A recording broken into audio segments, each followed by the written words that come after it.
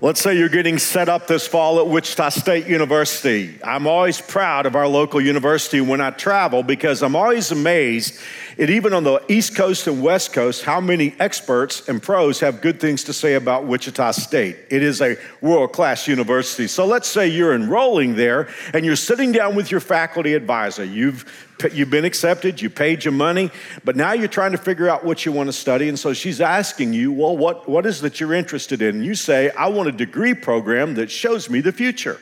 I want to know what's going to happen in the future. And she would say, well, we have some schools here at the university that sort of work on the future. There's some sociological aspects of a school here that might talk about the future. And there's business.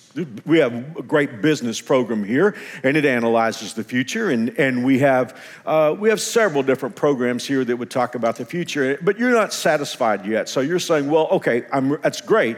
I'm going to study the future, but tell me what the basis of these studies is.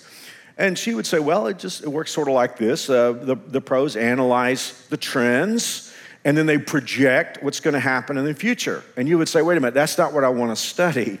You're saying they study the past in order to figure out the future, and you're saying, I don't know if that really is genuine or not. It might be helpful, but that's yesterday's metrics. So I want a program that will help me know the future. And she would say to you, I'm sorry, we just don't have a program like that. And you would say, well, maybe it's a graduate program or a postgraduate program. No, we don't even have anything like that in postgraduate work here at Wichita State. In fact, if you knew the basketball scores of last season before they happened, you would never have to work again a day in your life because we just don't have any program here that knows the future. And you would say, well, perhaps it's an Ivy League school that will help me with that. But you know, of course, that I'm being facetious. I'm being facetious for this single reason. As much as human beings may learn, we are locked out of the future. I mean, you can find the brightest people on our planet, and we respect them for their intelligence, but they can't tell us what's going to happen in 10 minutes. They may guess, but at the same time, we're cognizant of the fact that it is only a guess because human beings cannot know the future unless something called revelation happens. The root word of the word revelation is the word reveal. So consequently, the only way that we can know the future is someone who knows the future has to tell us what the future is. Other than that, as we've said, it's just projection. It's just guesswork. And it might be right and it might be wrong. And as we know, when we look at the past can tell us a whole lot, but the past still can't tell us what's going to happen a half hour from now. There is only one person who can reveal the future, and that person is God. We read this in the book of Isaiah chapter 42, and I'm going to read you the 8th and 9th verse, and I think these are two of the most important verses in your Bible. Has anyone ever handed you a business card? I mean, as if to say, this is who I am. This is what I do. That's what business cards do. They tell you the person's name, they tell you the company they work for, and ultimately the goods or services that they provide. So we're familiar with that. Many of you are in business and you hand out business cards. It is your introduction.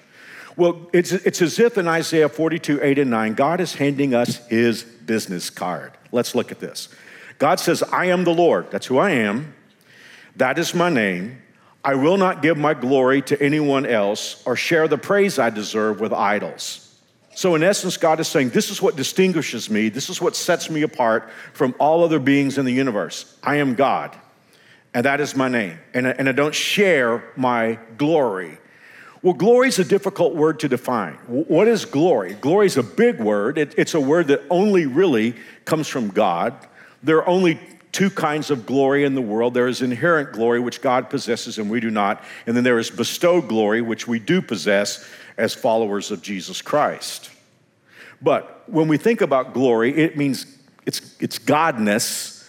And so what God is going to do after he says, I will not share my glory, he's got a tagline here in which there's an aspect of his glory that is singular and refers only to God. Let me read the whole text again. I am the Lord, that is my name. I will not give my glory to anyone else or the praise I deserve to idols. Here's his tagline. What I said in the past has come true. I will reveal new things before they happen. Prophecy is something that only God does. One of the questions that I've been asked through the years, especially when I'm in a secular environment, and like, let's just say I'm at a university and I'm talking to students. When it's Q&A time, I will often get the question, aren't all religions alike? I never quite know what to do with that question, because the first challenge I have with that, I do not believe what we believe if we are Bible believers. I don't believe it's a religion. See, religion is a nomenclature that's been started by human beings in the hope of codifying things. So when I think about religion per se as a definition, I understand that human beings have tried their best to say this is how God thinking develops. But for us, I believe when we look at the Bible, we have the Word of God. So consequently, when someone says, aren't all religions the same? I struggle with that because I don't believe what we believe is a religion. However, I understand the context in which they're asking the question. And in its prima facie context, I do not believe that all religions are the same, because the one thing that the Bible does that other so-called sacred books do not do, is the Bible tells us the future. It is prophetic in nature. Over 1/4 of the Bible is prophecy. Think about that. If you hold a Bible in your lap, if you have an electronic device with you right now through which you're reading the Bible, there's 66 books in the Bible, over 1,100 chapters. 1/4 of the Bible is prophecy. That's over 1,800 prophecies. Hundreds of them have already come to pass with 100%, this is an important adjective for me, testable accuracy. One more time, I want to make that statement. Hundreds of Bible prophecies have already come to pass with 100% testable accuracy, often being fulfilled by God's enemies who don't know what the Bible has to say. And if they did, they would have nothing to gain and much to lose by fulfilling biblical prophecy. There are many prophecies about the coming of Jesus the first time in our Bible. And some of those talk about his birth, some of them talk about his life, but a lot of the prophecies talk about his death. Isaiah 53, Psalm 22. In fact, Psalm 22 is perhaps the most graphic depiction, verbal depiction of crucifixion 300 years before the Carthaginians invented it. So what you see at that point is that the Romans, who have no knowledge of the Bible basically, are making Bible prophecies come true without realizing it. So when we think about so much of the Bible being prophecy, it is important for us that we understand what kind of prophecy, because somebody could be sitting out there and you're saying, wait a minute, there are prophets like Nostradamus, or there are more modern day prophets like Edward Case or Gene Dixon who make prophecies. Mark Hitchcock, author and pastor, says it better than anybody else I've ever read. He said, unlike the self-proclaimed prophets of yesterday and today like Nostradamus, Edward Case, or Gene Dixon, Jesus and the biblical prophets did not peddle vague and general predictions that could be adjusted to any situation. Now I know who Mark's talking about right there. He's talking about Nostradamus. If you've ever read the prophecies of Nostradamus, they are so vague, you can just about insert pretty much any stories that you want to insert into that, and you can make them fit if you really want to. But he's saying the Bible prophecies are not vague, and they're not, and they're not general. They are not. He said the prophecies recorded in the Bible are detailed, and I like this, intricately interwoven. So not only are the prophecies of the Bible specific, they telescope into each other.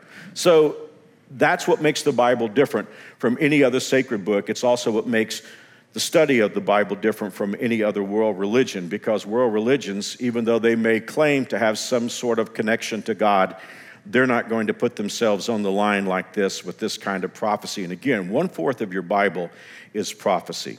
So where do we start? Well, let's start here.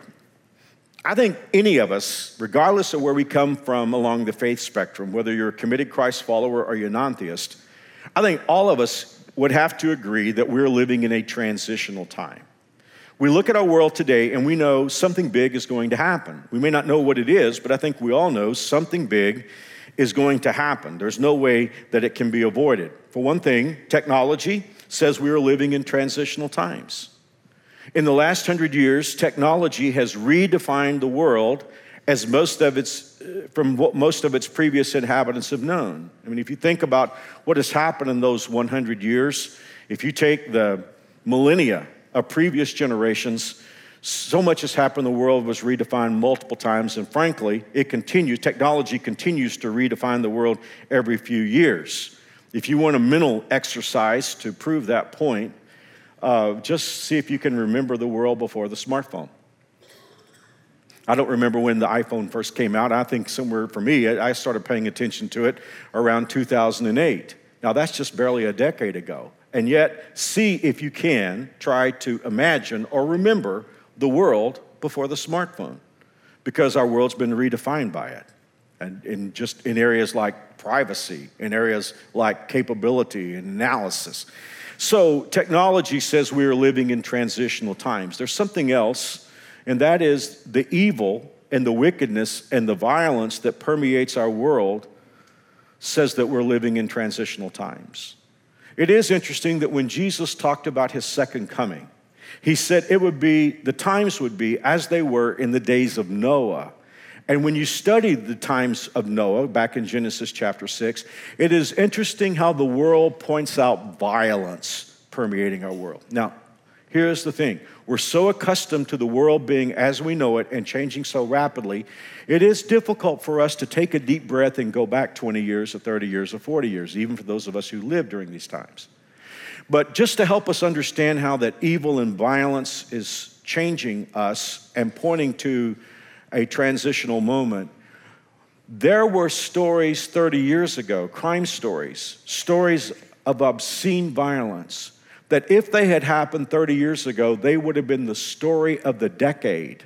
Today, they are barely the story of the day. In fact, some of them will not even get out of the local news sphere and get into the national news. I remember when I was 10 years old, there was a shooter who went up into the University of Texas Tower and indiscriminately shot people on the ground.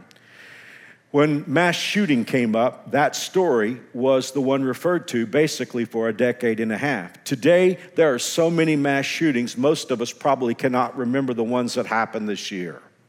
Again, we're so familiar with these things happening, it is a challenge for us to realize that our times are very different from even the times we lived in a decade or so ago. There's a third reason why those of us who believe the Bible know that we are living in transitional times, and that is Bible prophecy. You know, if I preached every weekend on the Bible prophecies of the coming of the Lord that were fulfilled that previous week, I would have something to preach on every Sunday, every Saturday for the rest of my career. Because the signs of the return of Christ are being fulfilled so rapidly, it's like dominoes falling. So as we pull back and look at these things and other things, we recognize the fact that we are living in transitional times. Something big is about to happen, candidly speaking. Looking at America, looking at the world the way it is today, it cannot continue like this without some sort of substantive change happening. So, to go back to the question that we began the talk with, where would we go if we wanted to know the future? Not guess, not project. Where would we go if we want to know the future? Well, we've said God is the one who tells the future before it happens. In your Bible, there is a little book in the Old Testament, 12 chapters long, called Daniel. It is a most interesting book, and we're going to be exploring it for the next 8 weeks. Daniel is interesting because much, if not most of the book is prophecy, but there are also narratives in between.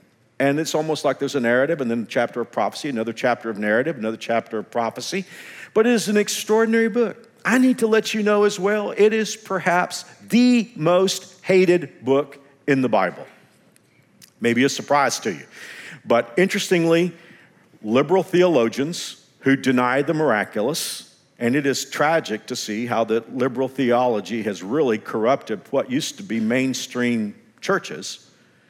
But liberal theologians who teach their future false prophets, and definitely those on the secular side of things, say that Daniel is not a real book. They say it is a forgery. It is a fake. It is written instead of at 600 or so BC, as the Bible would teach, that it was really written in 165 BC, not in the 6th century BC, but in the 2nd century BC.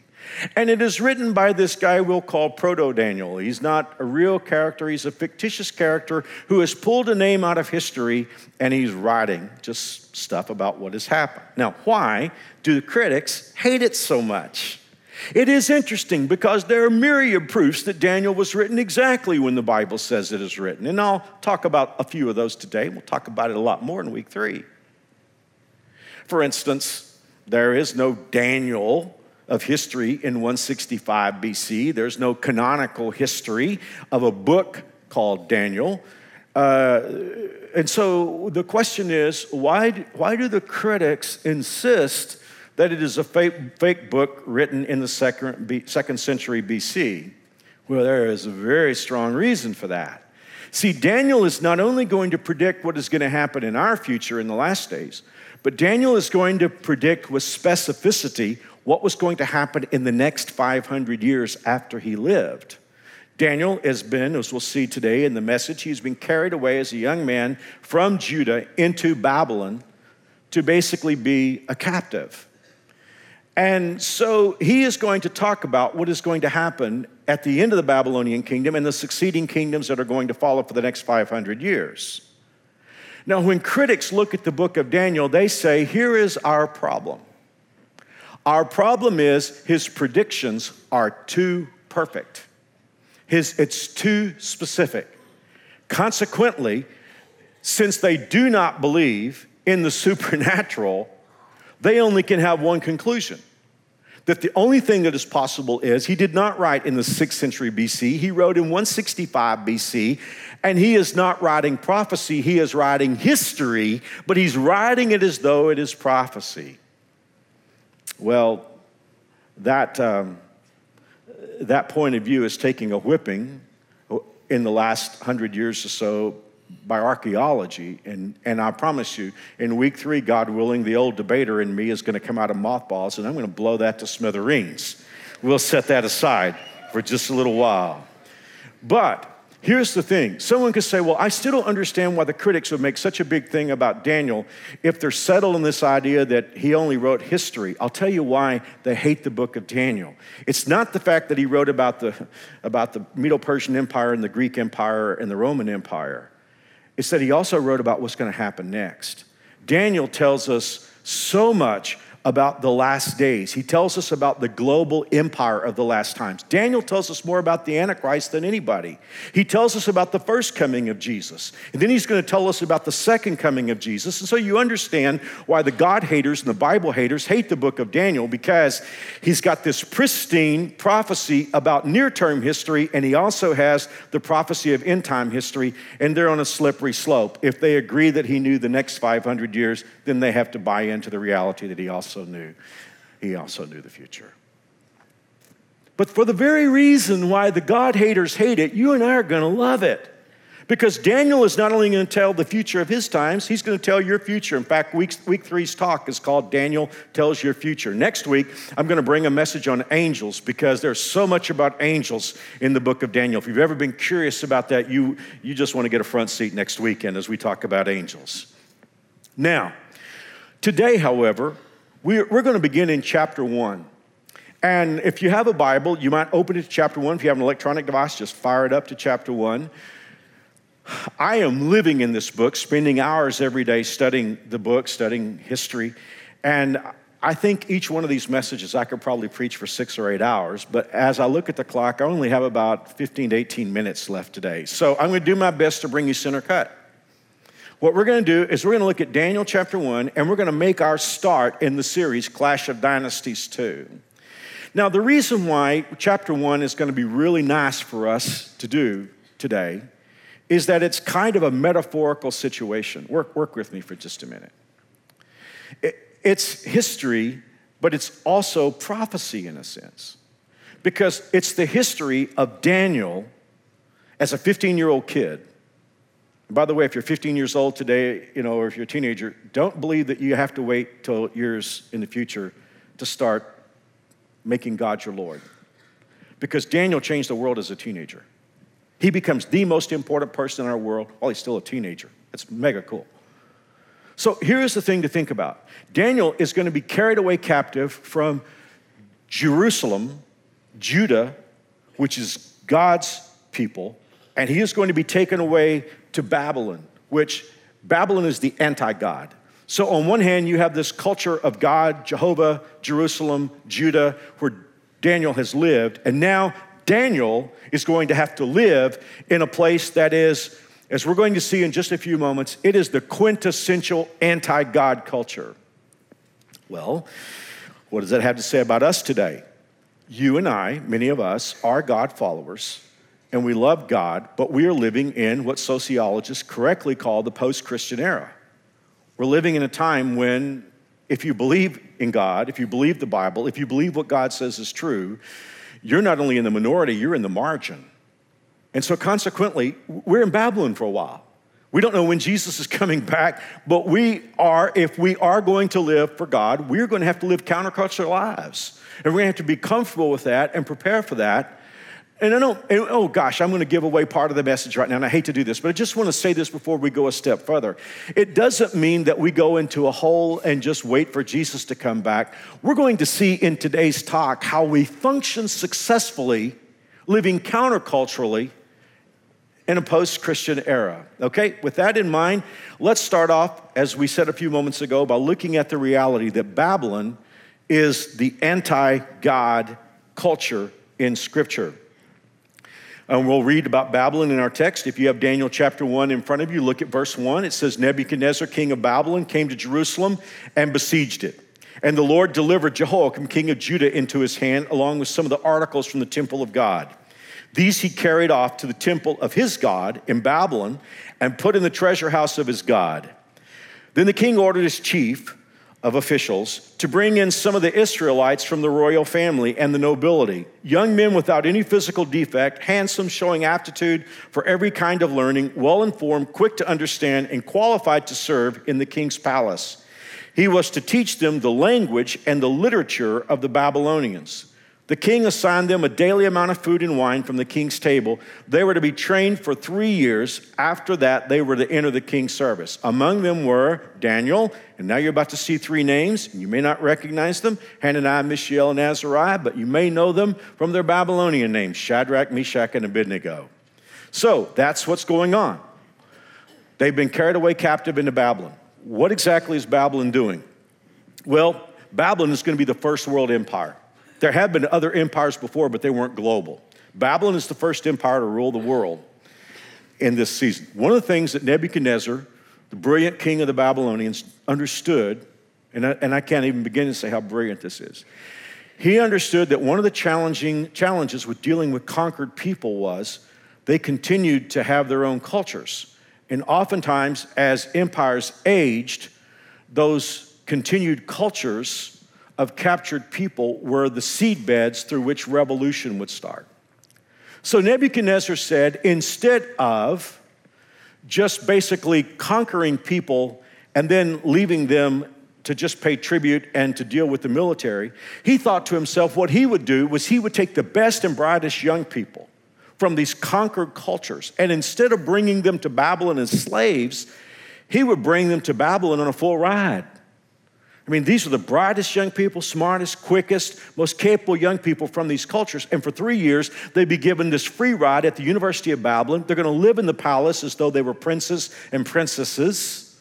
They were going to eat food from the king's banquet hall.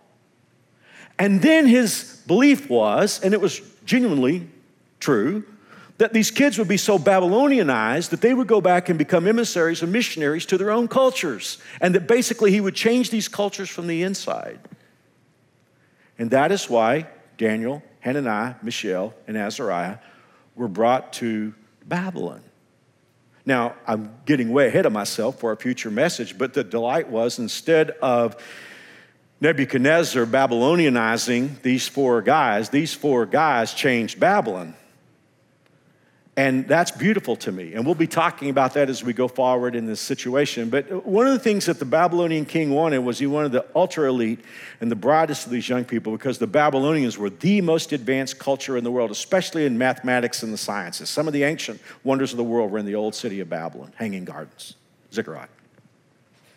And even today, you may have a symbol on your body that harks back to the Babylonians' sense of mathematics. You have a watch on? 60 seconds equals a minute, 60 minutes equals an hour. Babylonians came up with that. So, of course, they wanted the most brilliant young people they could possibly get. And they bring Daniel, Hananiah, Mishael, and Azariah. So, that's one place in the Bible that we read about Babylon. But there are two more places. See, in the Bible, Babylon isn't just a place. It's not a geographical place as much as it is a system. Now, here's what's interesting to me. Do you know two other places in the Bible where we find Babylon? And we know here it's geographically and chronologically, Babylon is where modern-day Iraq is, and it's the kingdom we're looking at is in the 7th century BC. But also there is a Babylon in the book of Genesis, and there is a Babylon in the book of Revelation. Now, I know that's probably like drinking out of a fire hose right now, but what God is showing us is Babylon's more than just a particular geographic historical empire. It is a system. It is a way of thinking. So let's go back to the other two mentions of Babylon in the Bible. We'll look quickly at Genesis, and we'll look at Revelation. In Genesis chapter 11, the first time we read about Babylon in the Bible says at one time all the people of the world spoke the same language, used the same words. As the people migrated to the east, they found a plain in the land of Babylon and settled there. They began saying to each other, "Come, let's build a great city for ourselves with a tower that reaches into the sky. This will make us famous and keep us from being scattered all over the world." But the Lord came down to look at the city and the tower that the people were building. "Look," he said, "the people are united. They all speak the same language. After this, nothing they set out to do will be impossible for them." What's going on here? Well, first of all, look at the language. They said, "Let us build." Strange, because it's very similar language to what we see in Genesis 1 and 2 when the Godhead is creating the world, because God said, "Let us make." And now, 11 chapters later, you have the Babylonians saying, "Let us recreate the world in our image." And when they built the temple or started out to build the tower that reached into the sky, it was a temple tower. It was, in effect, their attempt to make their own religion. It is the first humanist, secularist religion in the history of the world. Now, it could look like that God is against progress, because we just read a moment ago that God said, look, they all speak the same language, use the same words. Something's got to happen or else they'll be able to accomplish anything. It could seem like God was anti-progress, but I think you have proof, if you'll think about it, of why exactly God said that. Because if we know anything about advances, scientific, technological advances, while they bring some benefit, man's nature will always find some way to corrupt it. I mean, think about the internet for a moment. What a wonderful invention. I used it preparing for this message. So many things. I hate to shop, so I buy almost everything I wear on the internet. So it's got good usages. But isn't it true that for every one good usage, there are probably 10 bad usages of it? And so it is. You give humans any advances, there will be benefits, but they'll also find ways to corrupt it. And God, of course, had several thousand years of things he wanted to accomplish, and so consequently, he undid the Babylonian religion. But the first time we see it is in the book of Genesis. Now, let's look at the last mention of Babylon in the Bible. This is in Revelation chapter 17. When the Bible talks about the one world last days empire ruled by Antichrist, guess what God calls this empire? In Revelation 17, verse 3, and this is all metaphorical language, I saw a woman sitting on a scarlet beast that had 7 heads and 10 horns, and blasphemies against God were written all over it. That is it's a metaphorical expression of the last empire. The woman wore purple and scarlet clothing and beautiful jewelry made of gold and precious gems and pearls. In her hand she held a goblet full of goblet full of obscenities and the impurities of her immorality. A mysterious name was written on her forehead, Babylon the Great. In other words, this is Babylon with an exponent. It's not Genesis Babylon. It's not Neo-Babylon of the book of Daniel and the prophets. This is full-blown Babylon. Mystery, great, Babylon the Great, mother of all prostitutes. I could see that she was drunk with the blood of God's holy people who are witnesses for Jesus. So as we think about Daniel being carried away into Babylon, when the Bible says Babylon, even though there was a legitimate nomenclature for that time, Babylon is a system. It's a way of thinking. It is anti-God. If Jehovah God has his city, Jerusalem, then Satan has his city and his system, Babylon. Well, here's my question for the next 5 or 8 minutes of our talk. How do you function in Babylon? If you're a God, now if you agree with Babylon, then you're not worried about that. But if you're a God follower, if you're a Jehovah follower, if you're like Daniel or Esther, how do you function when you have to live in Babylon? Well, in the brief time that we can look at chapter 1, we're going to see Daniel's 2 keys for living in these times. And the first one is, you don't let Babylon stop you from being the best you can be. Now, I'm going to blow your mind when I say this, but this is biblical from the prophets.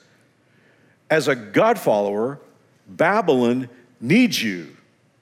The system that we're in right now needs you.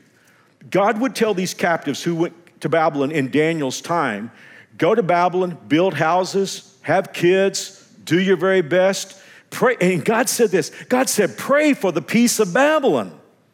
As a Jewish person, that would be hard to do. And yet God was saying, look, you're there for a reason. You're going to be a blessing to it, and its peace will be your peace. So the first thing we learn from Daniel is, even though he was carried away captive into Babylon, it didn't stop him from being everything that he should be. Let me show you an example of that. We're in Daniel chapter 1. When the kids get carried away to Babylon, they're all teenagers at this point. In verse 7, it says, the chief of staff renamed them with Babylonian names. Daniel was called Belteshazzar. Shadrach, Meshach, and Abednego were the new names of Hananiah, Mishael, and Azariah. Now, you know what they could have done? They could have said, yeah, we're not going to deal with that. You know, you're going to give us new names. We don't want new names. And all those names were names that corresponded to Babylonian gods. Historians tell us the Babylonians were the most prolific idol worshipers of all time. And they had a god for everything. So consequently, when Daniel came in, they said, oh, Daniel, that means God is our judge, and we're not into judging here in Babylon. So consequently, what we're going to do is we're going to call you Belteshazzar, which is their way of honoring their god, Baal. Now, you know, if Daniel and his 3 friends were like a lot of Christians today, they would say, how dare you? We're going to quit right now. But you know what? There's nothing here that says they protested against that, because you can't change what people call you.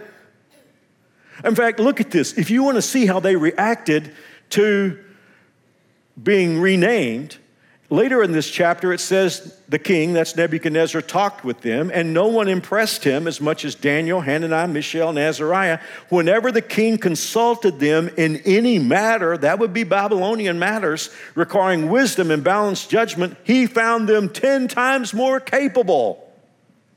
These are God followers in Babylon, renamed, given pagan names, and yet when it comes down to taking care of business, they are the best. You know, I think I have to be honest about something here today. There was a lot of preaching on prophecy 30, 40, 50 years ago, and I think for a decade or so, I didn't preach much on prophecy. And the reason I didn't preach much on prophecy, I was wrong about that. But what I had watched is, as preachers preached on prophecy, I noticed Christians just saying, okay, we sort of have to hunker down and wait for Jesus to come. You know, this is a very different culture, and I'm not comfortable here, so I'm just going to whoever said that's how we're supposed to live? I mean, if you're a follower of Jesus Christ, so you live in Babylon. Put the accelerator all the way to the floor. And so Daniel teaches us that.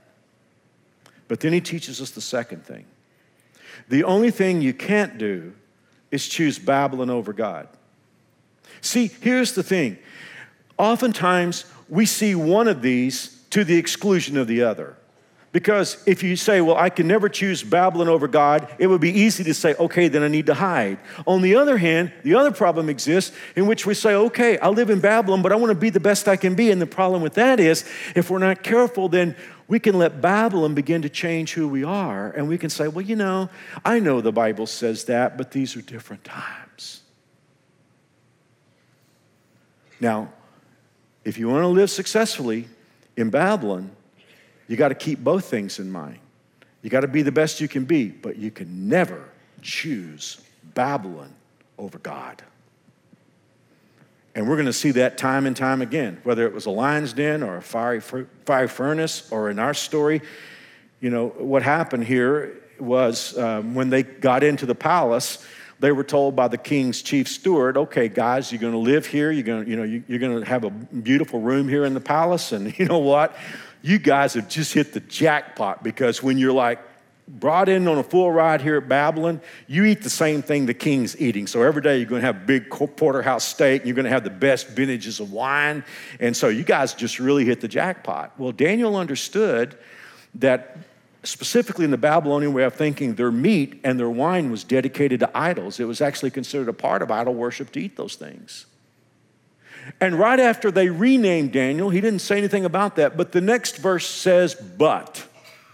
In other words, I can't change what they call me, but the Bible says Daniel was determined not to defile himself by eating the food and wine given to them by the king. In effect, idolatry was why they got carried away captive, and Daniel is basically saying, if I didn't participate in idolatry back in Judah, I'm not going to start participating in idolatry now that I'm here in Babylon. And Daniel just said, not going to do that. And so when the steward came in and Daniel said, sir, it's okay with us that you want us to be here. We'll do a real good job for you, but we're not going to eat the steaks and we're not going to drink the wine. And the steward said, you don't understand. If you show up at the king and you look pale and thin, he's going to cut my head off for not doing my job. And Daniel said, okay, here's the deal. For 10 days, give us nothing but vegetables and water. And if we look badly after 10 days, then we'll talk about it again. After 10 days, they looked just as healthy as everybody else in this particular situation passed. But it was the first test. But Daniel is teaching us how to live in Babylon. On one hand, he's saying, be the best you can be. They were 10 times brighter than anybody else the king looked to for advice. But at the same time, Daniel was saying, we're not going to choose Babylon over God. I only have a very few moments left in this message, but I want to go somewhere with this message. I've been preaching on Daniel since I was a young guy. In fact, yesterday I was listening to a part of the series I preached at our church in 1997 as I preached through the book of Daniel. Every time I preach this story, there are some people I want to know, and I don't get to know because the Bible doesn't tell us about them. I want to know Daniel's parents. I want to know Hananiah, Mishael, and Azariah's parents because they're so different. I mean, their own country was steeped in idolatry. That's why God let them go into captivity. They live in Babylon, and yet they live as committed God followers. I always want to know who had influence in their lives. And my gut tells me that when we get to heaven, we're going to find out Daniel's mom and dad taught him to live a different way. But the one thing that I do have is I know what Daniel's pastor preached to him. And as a pastor preaching to all of us who live in Babylon until Jesus comes back, I find that salient to my life. What is a preacher supposed to preach in these days? Because evidently Daniel's pastor got through to him. Well, here's the deal. If you ever look at those little books at the end of the Old Testament and all those weird names, there is a little book that you might not have read very many times called Zephaniah. Zephaniah is Daniel's pastor. And the cool thing about Zephaniah is when you look, you can see what Zephaniah preached and what Daniel listened to and what transformed his life. Got a minute here. You want to pull over the side of the road and take a little look at this? I mean, first of all, Zephaniah is talking about the times he was living in. And again, he's not talking about atheists here. He's talking about those who claim to be God followers. And here's what he said the times were like. He said in verse 5, they claim to follow the Lord, but they worship Molech too. In other words, with one hand, they say they worship God. On the other hand, they worship Babylon. Then in verse 6, it says, they used to worship me, but they no longer do. Verse 12, they sit complacent in their sins. Sit complacent. What would that say to us today? So Pastor Zephaniah was preaching to, 13-year-old Daniel in his church, and Zephaniah is saying, these are what the times are like. Okay, I think we find instant similarity there. But Zephaniah just didn't talk about the problems of the time. He gave advice for God followers how they should live. Let's read this because this is really important. Zephaniah said, these are the problems inside the family of God, but for those of you who will listen, here's what you need to do. First of all, he said, act now. So in other words, if something needs to be changed in your life, don't say in 6 weeks, I'll take care of it. He's saying, TCOB now, take care of business. Then he says, seek the Lord, all who are humble, and follow his commands. I was telling Morales at breakfast this morning, this is the biggest line to me out of this. He said, seek to do what is right. Now, that's a very important statement Because see, a lot of times you and I have the idea that there's right and wrong, and we're going to come to a junction in the road, and on one side, one road is right, one side is wrong, and the idea is choose it. Zephaniah is saying, look, this culture is so whacked, it may be that you don't just choose between the right road and the wrong road. You're going to have to look for the right road because it's so countercultural to live for God. You're going to have to seek to do what is right. Because, sometimes you can be better than the culture around you, but we can have really a lot of issues still at that moment. Now, the next thing that he preached, I find especially important, he said, gather before judgment begins, before your time to repent is blown away. Gather. That's interesting. Why was Zephaniah telling God's people who would listen to gather? Because the closer you get to Babylon, the fewer and fewer God followers there are going to be. And if you're isolated, well, this is the reason why you come to church. I don't preach on this a whole lot today, but the Bible does tell us in the book of Hebrews 10:25, let us not neglect our church meetings, as some people do, but encourage and warn each other, especially now that the day of his coming back is drawing near. So the closer we get to Babylon, we're also getting closer to the coming of the Lord, and the Bible is saying gather. It's important for people who love God to get together and feel the encouragement of others who love God. In chapter 2, we'll get to this later, Daniel is going to have a real test because Nebuchadnezzar's mad and he's going to whack all the wise men because they don't know his dream, and he wants them to tell him what the dream means. So because they can't do what he wants them to do, he's going to just kill them all. And Daniel now and his 3 friends are now part of that group. And Daniel at this moment, recognizing that they're all about to die, he calls together his 3 friends and they have a prayer meeting. And that's what Zephaniah taught him to do. Zephaniah is saying, look, the closer you get to judgment and the coming of the Lord, the more you want to collect together with people who believe in God. It's also why, this is not a commercial, but I'm just telling you the truth, this is also why it's so important for you to be in a connection group here at New Spring. Because you want to get together with others who believe the truth. Well, I'm out of time, and we're just getting started. And there's a lot of prophecy that we're going to look at over the next 7 weeks. A lot of exciting stories, but we made a start. But I hope if you got anything out of today's message, I hope you understand that Babylon's not just a geographic empire locked in time. It's a world system. And you and I are living in Babylon. And there are 2 keys to living in Babylon. And the first one is you need to be the best you can be. And the second one is you never choose Babylon over God. Whatever the culture says about life and truth and God and gender and sexuality, you can't choose Babylon over God, or you'll be on the wrong side. And you say, well, Mark, I am a God follower in these times, and I'm afraid.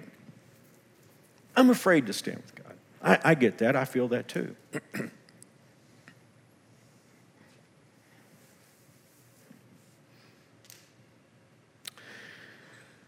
It is dawning. It is dawning to believe the Bible in these times because there are all kinds of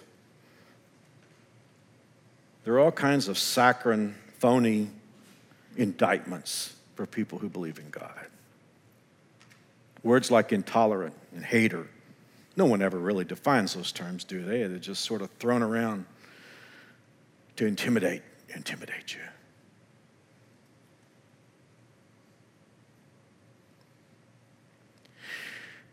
I've lived my life as a leader and as a husband and a father, trying my best to do something. And that is to take the long look. If you work for me and you spend a lot of time with me, you know that when situations come up, I always challenge us to take the long look. And by that I mean, don't just look at today. Look at where you're going to be 6 weeks from now, 6 months from now, 6 years from now. And that's a statement that I think about often. Take the long look.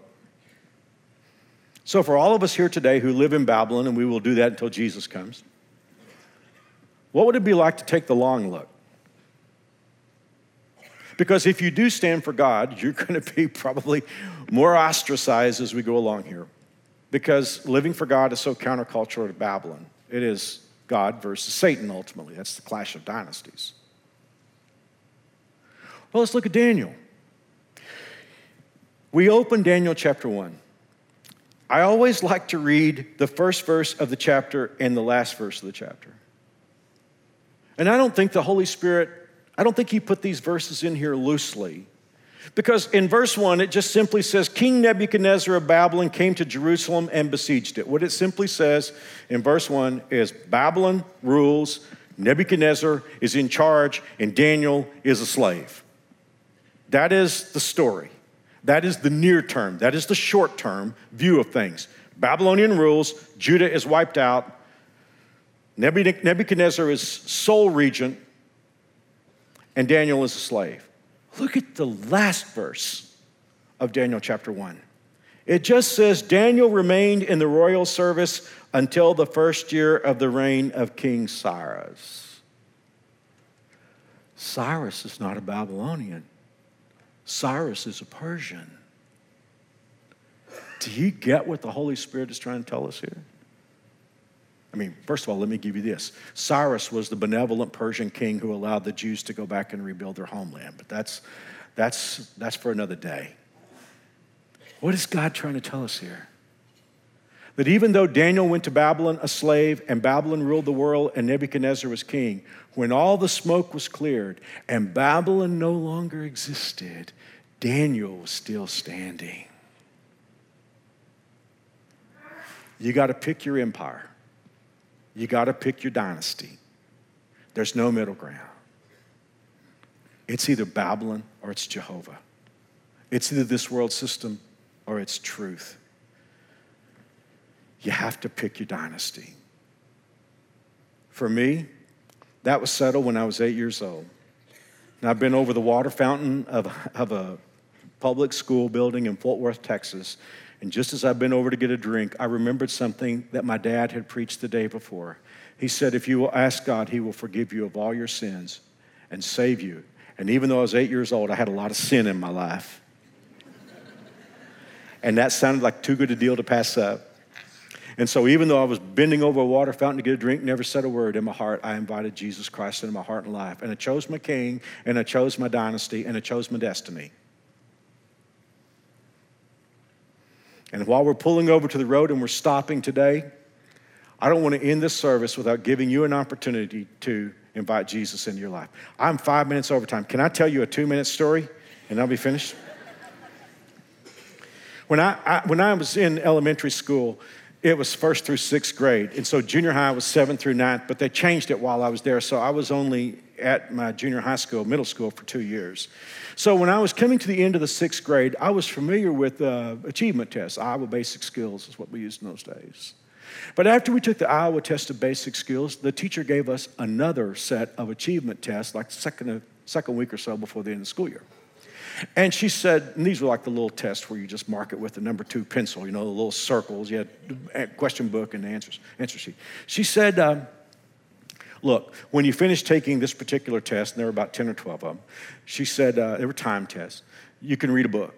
Well, I'm a voracious reader, and I had a book I was really interested in, and I thought to myself, you know what I'm going to do? I'm just going to mark these circles at random. I'm going to read my book. I got through with those tests really quick. So I went on into Forest Oak, my middle school. What I did not know was that test was in order to position you in whatever class you need to be in middle school. Did you need to be in accelerated? Did you need to be in honors? Did you need to be in a regular class? Did you need to be in a remedial class? Well, I wound up in all remedial classes. And I'm an A student. And it was the weirdest thing in the world because I didn't connect the dots. My first week in school, I noticed that my teachers were looking at me kind of strange because I'd answer questions in class and this kind of thing. And so it wasn't long before they started transferring me. And I went from remedial to regular classes, and then to honors classes, and even to some accelerated classes. But I remember the process during those days. We had what we called attendance cards, and we used to use paper, folks. This is a long time ago. But every student had an attendance card with a schedule on it. And so what I would have to do is the teacher would say, take your attendance card and go to this class.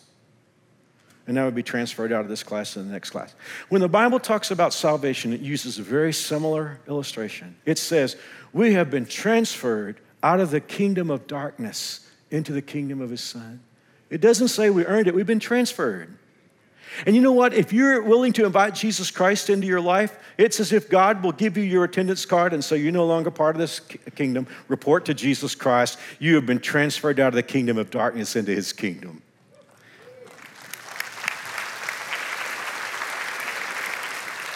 Thanks. Old people do that. They like to tell stories about themselves when they were young. I'm serious as I can be right now. If you want to be transferred, what do you have to do? You just have to ask.